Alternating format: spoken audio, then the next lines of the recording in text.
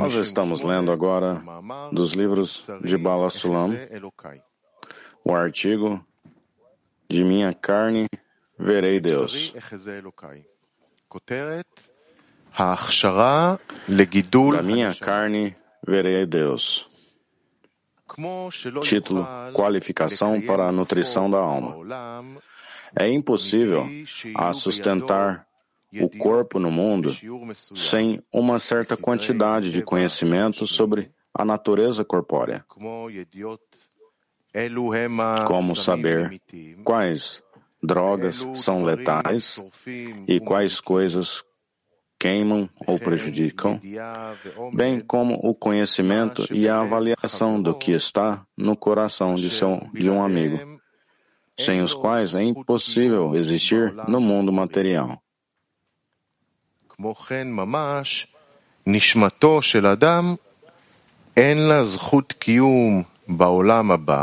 Da mesma forma, a alma do homem não pode existir no próximo mundo, até que tenha adquirido uma certa quantidade da natureza dos sistemas dos mundos espirituais, suas mudanças, acoplamentos e gerações.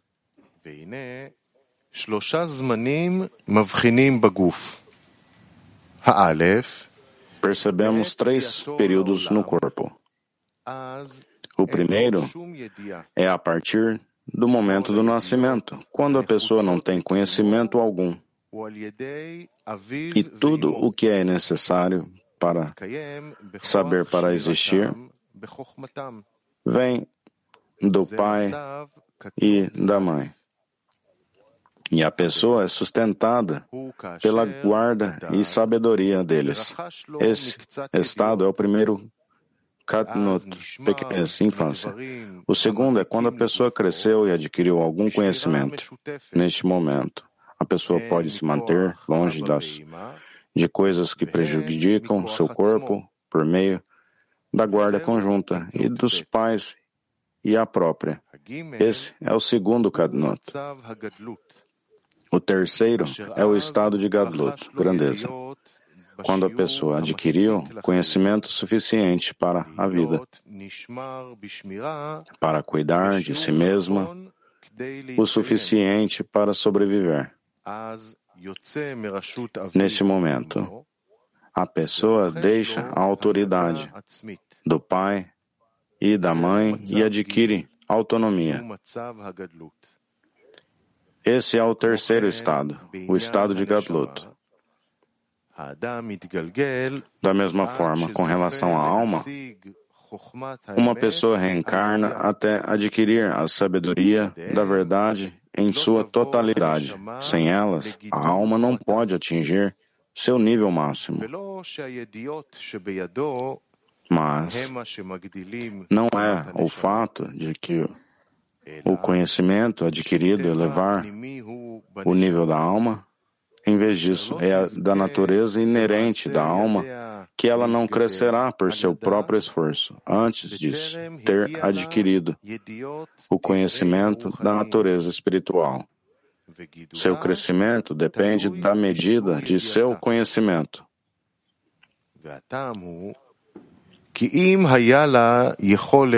A razão disso é que, se ela pudesse crescer sem saber, seria prejudicada, como um bebê que é ignorante e não consegue andar. Se pudesse andar com os pés, ele se jogaria no fogo. Entretanto, o crescimento se dá principalmente por meio de boas ações que dependem da obtenção da sabedoria da verdade. E tanto o conhecimento e quanto as boas ações dependem da obtenção da sabedoria da verdade. E pelo motivo acima, ambos vêm juntos. Esse é o significado de: se você não sabe, vá em frente. Vá em frente e veja, etc. Portanto, cada alma completa alcança todas as almas desde Adão Harishon até o fim da correção. À medida que a pessoa percebe seus conhecidos e vizinhos e, de acordo com seu conhecimento, protege-se deles ou se conecta e vive com eles. E não é de surpreender que a pessoa alcance todas as almas, uma vez que a espiritualidade não depende de tempo ou lugar, e nela não há morte. Continue. Título: Corpo e Alma. Todo corpo é impaciente e mal-humorado, pois sua substância se dá por meio das encarnações durante os 7 anos de fome e os 7 anos de abundância. É uma lei inexorável que os anos de fome façam com que os anos de abundância sejam esquecidos, e o corpo reencarna entre eles como pedras que foram moídas pela água. E outra situação difícil aguarda todos ao seu redor. Imaginar que o amigo está feliz e contente. Isso acontece porque, em sua base, a alma é aterrada entre a boa inclinação e a má inclinação. Ela encarna entre elas, às vezes sentindo alívio pela boa inclinação que a cerca e, às vezes, sofrendo um sofrimento adicional da má inclinação que a cerca. Sim, senhor. Título: Obtenção de conhecimento no corpo e no espírito. A conexão entre o corpo e a alma é apenas o fato de que, no primeiro, as coisas acontecem naturalmente e por si mesmas. E, no segundo, elas acontecem por meio do trabalho e da relação conjunta entre o espiritual e o corpóreo. A vantagem do espiritual sobre o corpóreo é que no corpóreo a realidade, mesmo sem alcançar todos os incidentes, semelhante à percepção de um bebê que não sabe a razão da coisa e também não comerá algo que lhe seja prejudicial.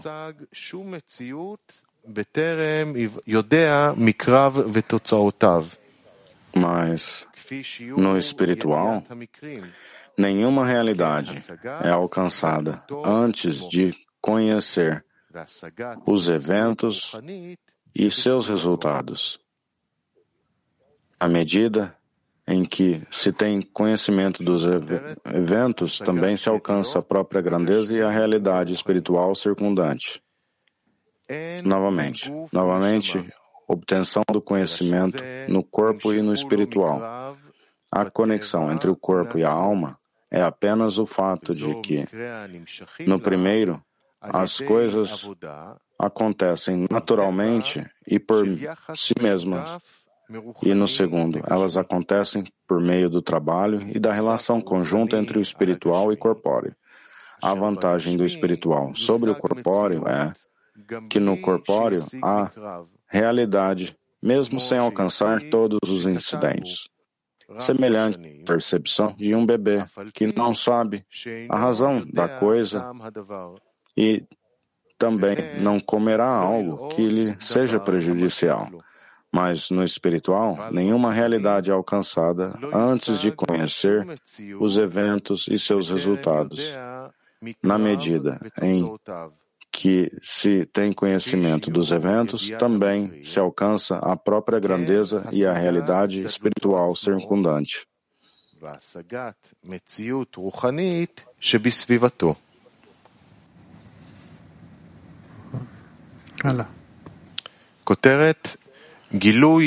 Continue. Revelação das obras do Criador em ocultação. Então eu estava com ele como um mestre artesão, e eu era diariamente um deleite. Nossos sábios interpretam isso com o significado que, antes dos dias do Messias, ao receberem os prosélitos, os artesãos saem em direção a eles, e cada artesão brinca com eles. No primeiro dia ele revela a luz, no segundo ele faz o firmamento, etc. Esses são os 6 dias de trabalho, e todos os deleites, todos se deleitam em descansar no 7º dia, colocando nele a santidade e a bênção para os mundos. Esse é o significado do que os nossos sábios disseram, que antes de trazer o primeiro fruto, todos os artesãos se apresentam diante deles. É exatamente quando eles são chamados de sábios. No entanto, os artesãos não estão diante dos discípulos dos sábios. Venha e veja como é grande um mandamento em seu tempo. O mérito do Shabat é que nele está a bênção e a santidade para corrigir todos os dias da semana. Embora pareça que a correção depende dos dias de trabalho e não 2 dias de descanso, nos quais não se trabalha, não é assim. Em vez disso, a bênção e a santidade do Shabat, do sábado, corrigem os dias da semana. De fato, cada correção aparentemente exige trabalho. Mas, na verdade, o poder do Criador aparece plenamente apenas na ocultação. Pois quando o poder da ocultação desaparece do mundo, a perfeição aparece prontamente por si mesma. E como alguém que lança seu cajado para o firmamento, o cajado voa, porque o poder de quem o lança está nele. Portanto, toda a duração do voo é atribuída ao poder de quem o lança. Além disso, a força do lançador aparece naquele momento. Por outro lado, durante todo o seu retorno e queda em direção à Terra, a força do arremessador não é atribuída à queda de forma alguma. Em vez disso, ela retorna à sua raiz por si mesma, sem qualquer ajuda. Da mesma forma, o trabalho do Criador é aparente em todas as ocultações.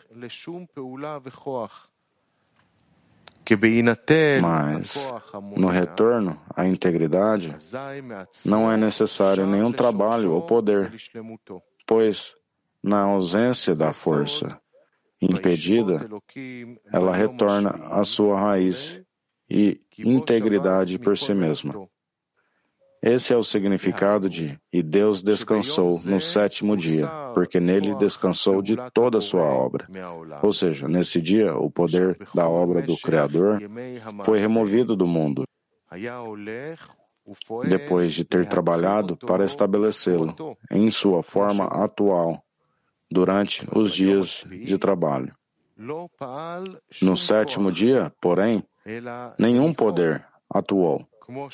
Mas o mundo foi deixado em paz, como está escrito. E retirarei a minha mão. Assim, naturalmente, a força da totalidade foi impressa especificamente neste dia, para que o poder da ocultação não funcionasse aqui.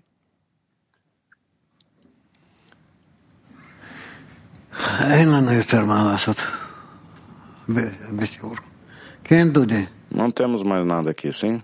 Sim, Duri? Eu gostaria de perguntar uma pergunta em geral sobre onde a lição está caminhando.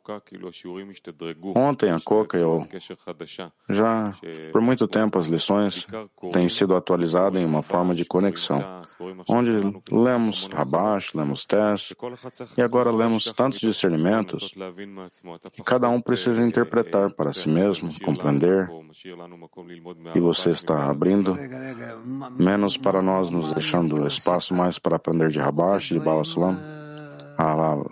Um momento, o que eu posso agregar aqui? Ele escreve coisas que estão bem claras, estão bem fatiadas. Sim, eu estou convencido que é muito agregar e abrir, escrutinar.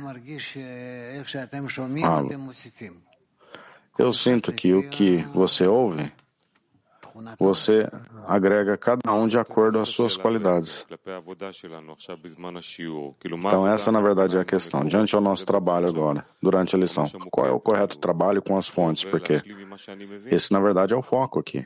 Ponto focal de ler e estarmos aceitando o que eu compreendo aqui. Olha, há fontes que nós devemos passar por elas juntas e interpretar elas, e discutir elas, perguntar, responder, mas há fontes que nós lemos e elas entram a nós, do modo em que nos relacionamos a essas fontes de aqui. Eu não estou pressionando vocês. Vocês precisam responder e discutir e compreender cada detalhe. Não é para isso que está escrito isso. Sim? Qual é a correta atitude diante das fontes? Como aproximamos tal fonte de Baal HaSulam para remover o máximo dela? Somente se inspire por ela. Inspiração. Às vezes, conhecimento, mas na verdade é uma impressão e uma expectativa que o Rav irá abrir pelo hábito. Poderemos o que eu posso agregar aqui, me dê um exemplo aqui, o que eu posso agregar. Amigo, não necessariamente esse texto específico, também textos que estudamos, lemos, simplesmente lemos e passamos pelas fontes. Não, em tese isso está claro. É uma explicação diferente aqui. Nós devemos ler e também ouvir ao modo em que o Rabash interpretou o Taz. Tudo se encontra no arquivo.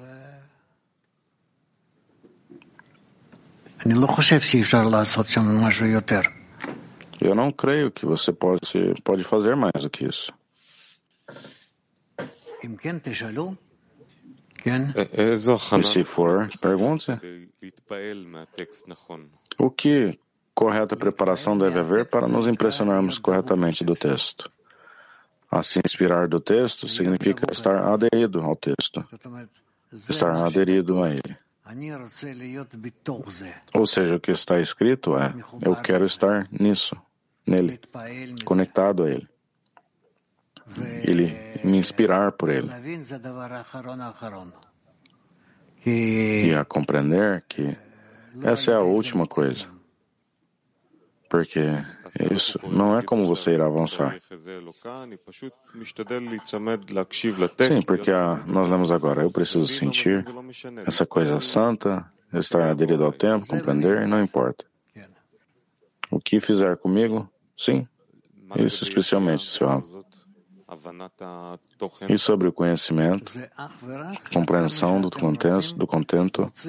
conteúdo, essa é a medida em que você queira extrair o conteúdo do que você ouve, por favor. Isso é dado a você. Agradeço, Raul. Sim, David.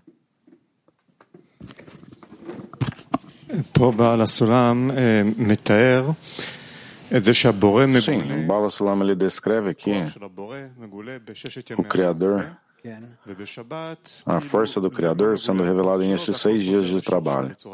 E no sábado, a força dele não é revelada e tudo se retorna à sua raiz naturalmente. Sim, senhor. Isso é compreendido também é o que está sendo descrito no primeiro capítulo de Gênesis. Mas o estado do ser criado não está tão claro, porque nós, na verdade, experimentamos de outro modo. Durante os seis dias da semana, nós não sentimos o Criador, o que ele diz. E quando chegamos ao sábado, haverá o sentimento do Criador. Então, se você pode explicar o porquê, para nós é o oposto, ainda não há uma conexão para nós entre os 6 dias e o sábado. No momento, disse amigo, no momento não podemos despertar esses 6 dias. Significa as luzes especiais, que chegam até a alma e cada alma possa trabalhar. E no Shabat já é revelado a obra por dentro da alma.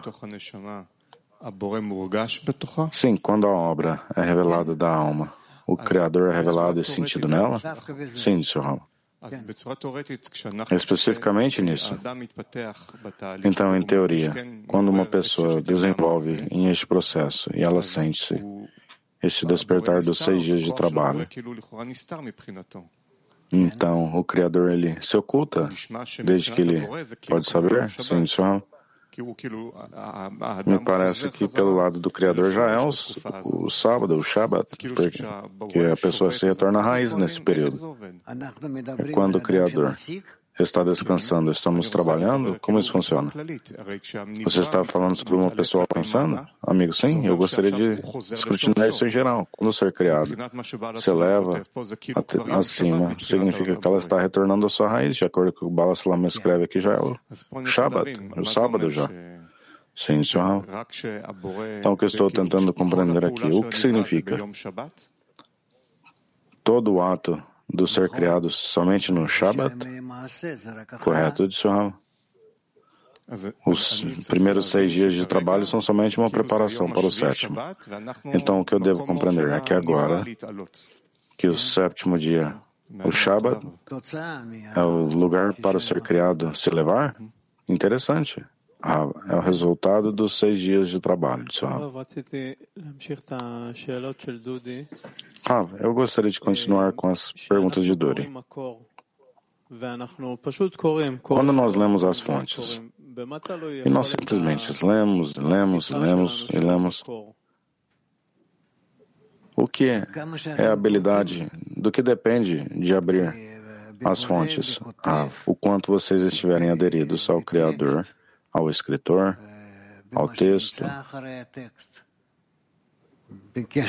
ao que se encontra por detrás do texto, a conexão entre o texto e o escritor. Sim, como você pode trabalhar então com as perguntas e respostas que você simplesmente somente lê as fontes? O que você faz sem receber respostas?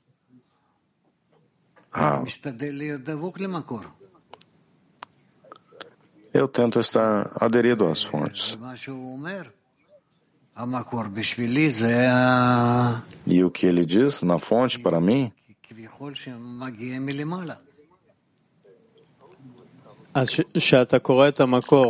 Isso supostamente vem de acima.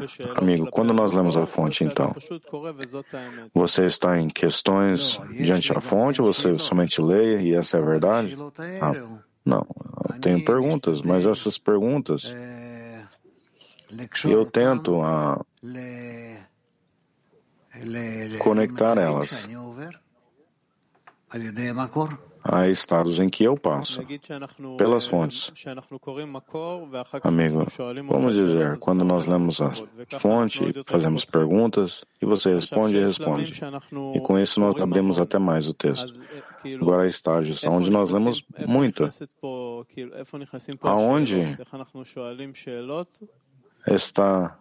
Onde as perguntas entram aqui? Porque fazemos perguntas para você, eu não sei. Rabash, Baal HaSulam, como nós abrimos até mais isso em que já está escrito? Rav, tudo é sobre um alcance pessoal. O quanto cada um quiser se neutralizar a si mesmo e receber uma influência, uma doação por acima. Amigo, o que depende da habilidade de neutralizar a si mesmo? Do que depende isso? Eu não quero ter parte como meu desejo de receber isso. Como? Você está falando sobre as fontes, é claro. Como você pode aproximar as fontes? Como aproximar a elas sem o desejo de receber? Como aproximar a fonte?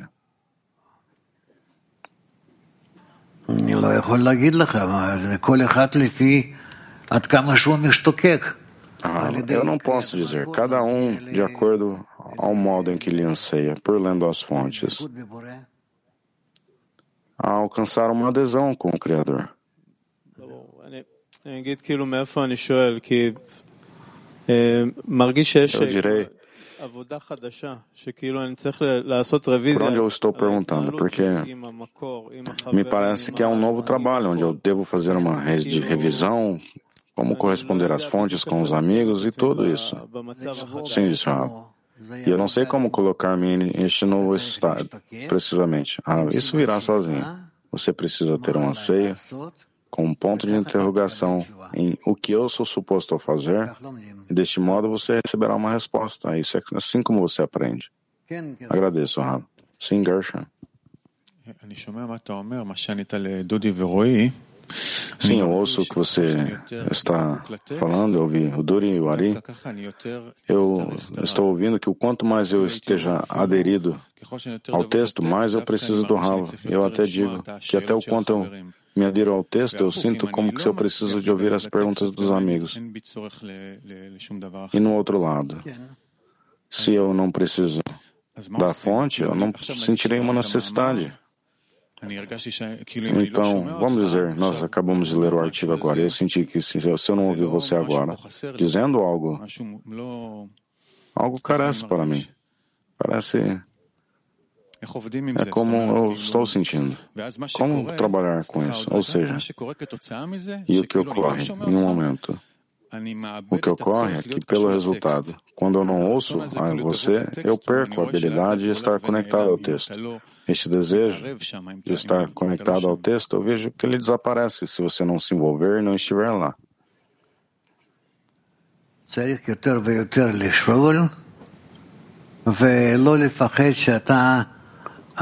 Nós devemos perguntar cada vez mais e não temer que após a pergunta você perde o texto.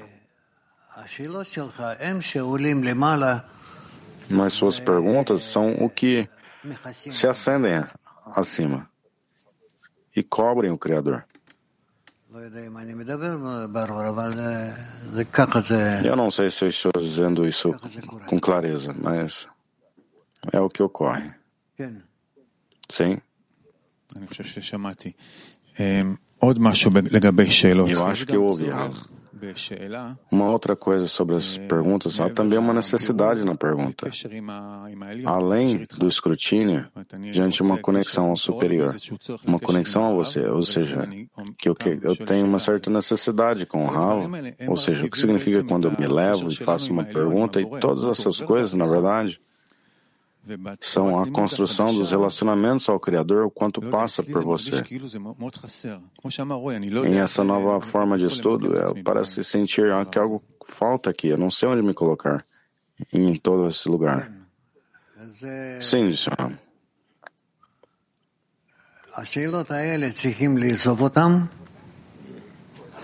Essas questões precisam serem agregadas e elevarem ela ao Criador. Elevarem elas ao Criador. Ele pode responder todas elas juntos.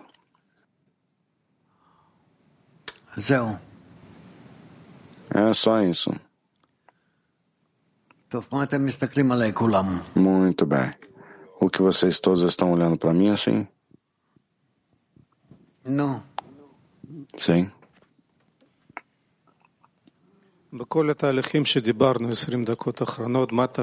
Sim, Rav, em todos os processos que nós falamos nos últimos 20 minutos, qual é a função da dezena? Do modo em que nós aprendemos, eventualmente. A pessoa, ela recebe pela dezena. Isso é correto, mas em prática, não podemos falar sobre os artigos, não há tantas palavras. E você está recomendando simplesmente ler eles. É uma preparação para o próximo estado, porque não está exatamente claro qual é o trabalho na dezena, como estudarmos juntos. Nós falamos muito sobre o que carece, qual é a função da dezena. A função da dezena é ajudar a cada pessoa a passar pelo caminho dele, diante a pessoa, e conectar todas essas carências, exigências, pedidos, preocupações, man e mad, me levarem ao Criador. Com a dezena, ela pode estabilizar isso.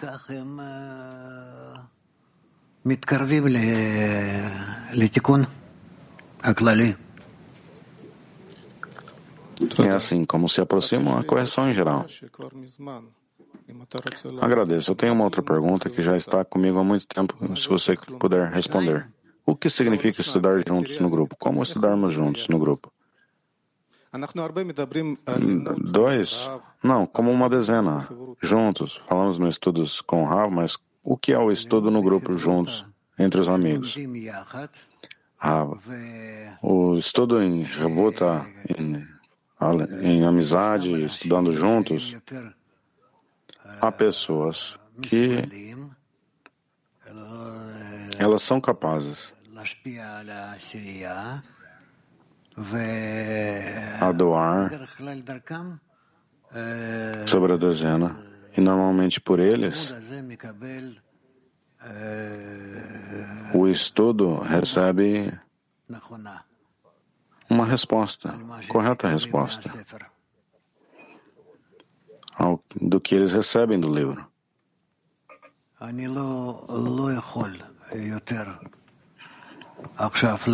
Eu não posso dizer mais agora, porque não estamos nisso ainda. Ainda não estamos nisso ainda, mas quando o tempo vir, vocês receberão também nos vasos em tuas mãos, e vocês poderão a se conectarem, a desconectarem, a montarem, desmontarem as dezenas em vários tipos de maneiras e construir cada vez uma diferente Merkavá, uma diferente charrete. Agradeço, Rav. Carruagem.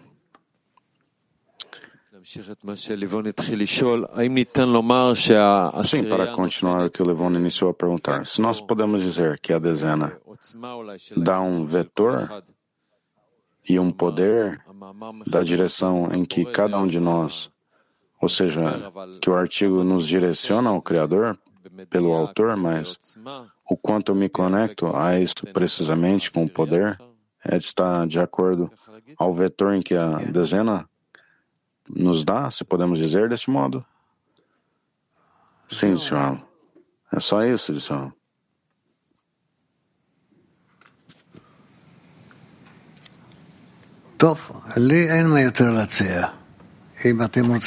Ok, eu não tenho mais nada para oferecer. Se vocês quiserem seguir um pouco, nós temos mais tempo. Se nós terminamos isso, essa parte, sim, completamos esse título. Qual título? O parágrafo. Sim, essa parte.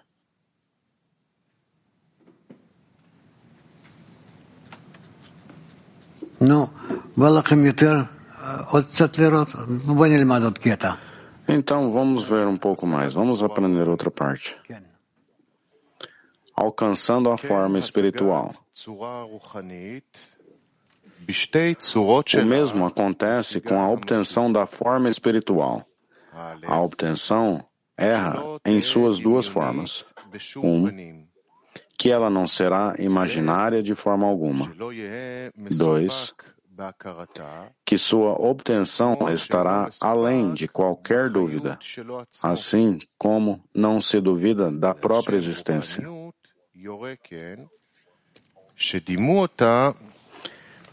O título espiritual indica que ele se assemelha ao vento, ruach em hebraico, como o vento, em que, embora o vento não tenha borda, semelhança ou aparência, ninguém duvida de sua existência, pois a vida de uma pessoa depende dele.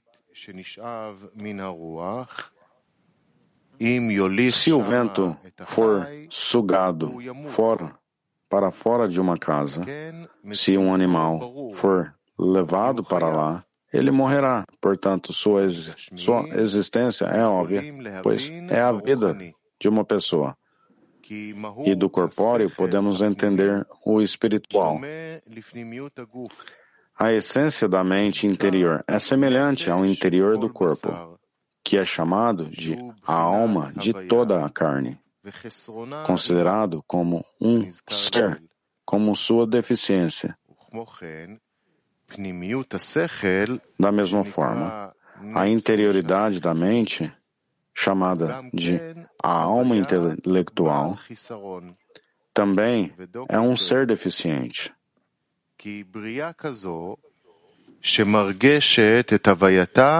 Isso é assim, porque um ser que sente sua existência, sente suas deficiências.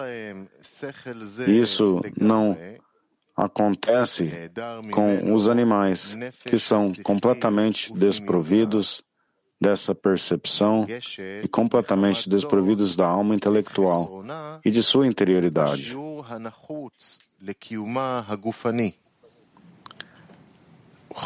וכפי קביעות הרגשות החיסרון נמדד לה חיותה.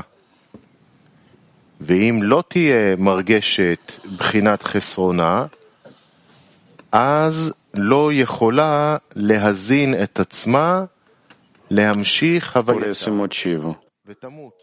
Eles sentem sua deficiência na medida necessária para sua existência física.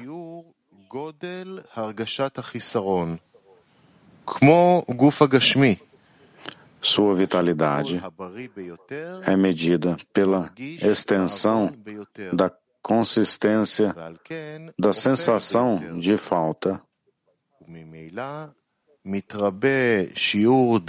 E se ele não sentir falta, não poderá se alimentar e continuar sua existência e morrerá.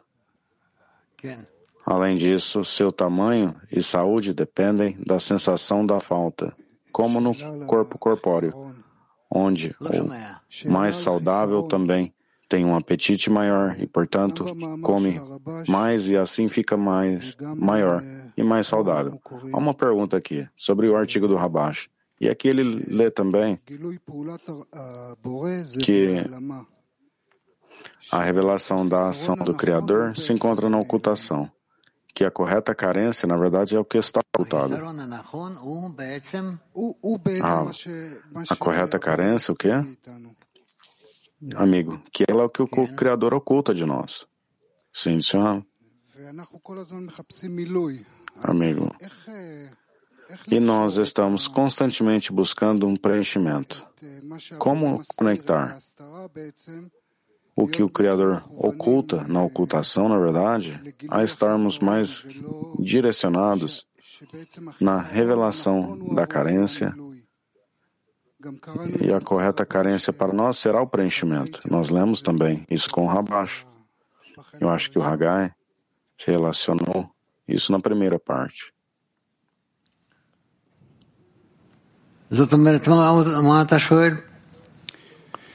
Sobre o que você perguntou, então? Perguntou Rav. Eu estou perguntando como podemos estar diante da correta carência. Como sentir a qualidade do Criador especificamente na correta carência e não no preenchimento?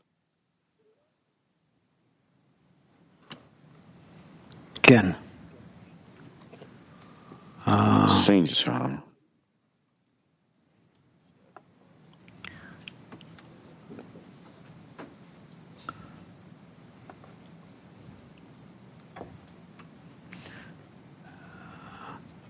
É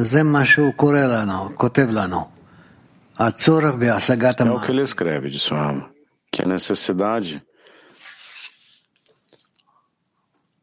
de alcançar o emanador. Vamos ler. A necessidade de alcançar o emanador. Ainda precisamos conhecer a falta que a alma intelectual sente. Deixe-me dizer-lhe que é a necessidade de alcançar seu emanador, pois está gravado em sua natureza o desejo de conhecer seu emanador e Criador. Uma vez que ela sente a sua própria existência, ou seja, ela foi preparada por padrão para buscar o que está acima. Não se pode dizer que essa carência não está definida em alcançar seu emanador, mas que, em vez disso, ela busca todos os segredos e deseja a saber sobre coisas sobrenaturais e encarnações e sobre o que está no coração de um amigo e assim por diante. Isso não está de acordo à regra em que escrevi acima, que a internalidade da matéria é aquela que não se estende a si mesma. Se assim fosse, uma falta de realização seria retratada apenas em seu Criador. Mas é claro que somente essa realização é uma falta interna e que não é chamada de um desdobramento, mas uma investigação nas criaturas é uma extensão em direção a outras, pois se não houvesse criações no mundo, como se fosse a única criação, não teria havido busca para alcançá-las. Mas alcançar seu emanador é uma deficiência em relação a si mesmo, e esse é o seu ser. Ou seja, ele se sente como um ser que é. Ou seja, ele se sente como um ser emanado. Todos os seus eventos visam a isso. E essa é a carência que ele sente, que será capaz de alcançar seu emanador. E na medida em que ele percebe essa visão, podemos medir com precisão o tamanho de seu próprio corpo.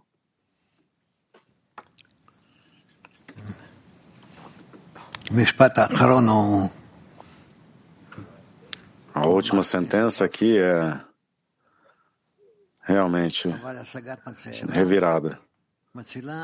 Mas alcançando o emanador é uma carência diante a si mesmo. Ok. Bem?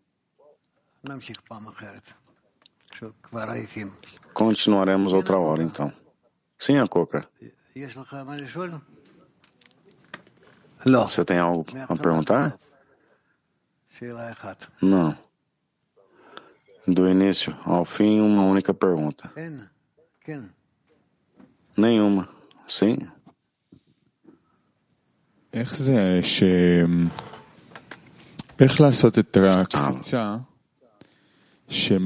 Como dar o salto? Que o que a pessoa carece, na verdade, é a grandeza do Criador, a importância a ele, para alcançar os vasos de doação? Bem, isso vocês querem se conectarem por toda a criação e construir uma ponte entre toda a criação? Amigo, esse é o conselho que ele repete cada vez. Também o Baal HaSulam e o Rabash, quando a pessoa ela sente sua própria necessidades, e ela pode ver que ela não tem nenhuma doação, ela não tem nada para si mesmo, tem nada para amar os amigos, e aqui ele diz que o que ela carece é a grandeza do Criador. Sim, Senhor. Mas ela sente que ela carece vasos de doação? Sim, Senhor. Então ela é dita, se concentre na grandeza do Criador. Isso trará a você vasos de doação. Sim, Senhor. Então, quando a pessoa estiver imersa em não tendo vasos de amor de amigos, ela sente que ela não tem esses vasos. E ela não é merecedora, e ela pode vir a se desesperar. Então, como compreender que é isso especificamente? Esse é o lugar onde questionar sobre a fé no Criador. Que ela agora está perto dele, e ela agora irá sentir tudo.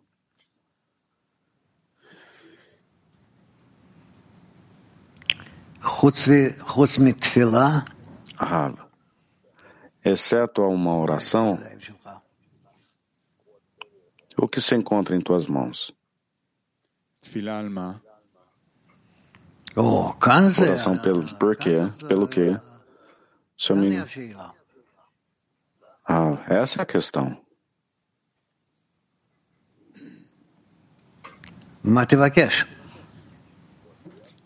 Pelo que você pede, amigo? Sim, porque a pessoa pede por vasos de doação. Do que ela sente que ela não tem esses vasos. Ela não tem o vaso de amor de amigos. Então ela não tem, realmente. Você está em uma carência central, exatamente, seu amigo. Até isso não realmente... claro que não. E ele diz até mais, pule, peça pela grandeza do Criador. Peça. Se você tiver a grandeza do Criador, isso dará a você vasos de doação. Sim, senhor. Amigo, como você pode pedir por essa coisa que é até mais de nenhuma carência? A grandeza do Criador, você pode imaginar como que se é uma carência. Porque, de acordo a isso, você poderá avançar, você poderá descobrir a tudo, você poderá obter e ver tudo. Sim, muito bem. Então, está bem claro a nós que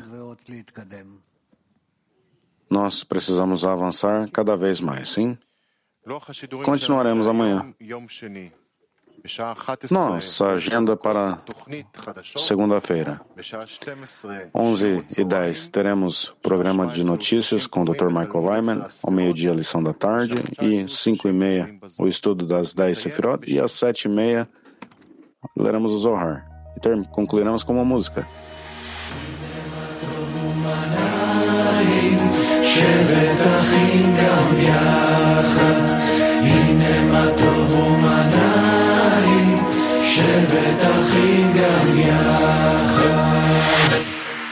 Thousands of years in the darkness we roam, chasing a whisper that's guiding us home.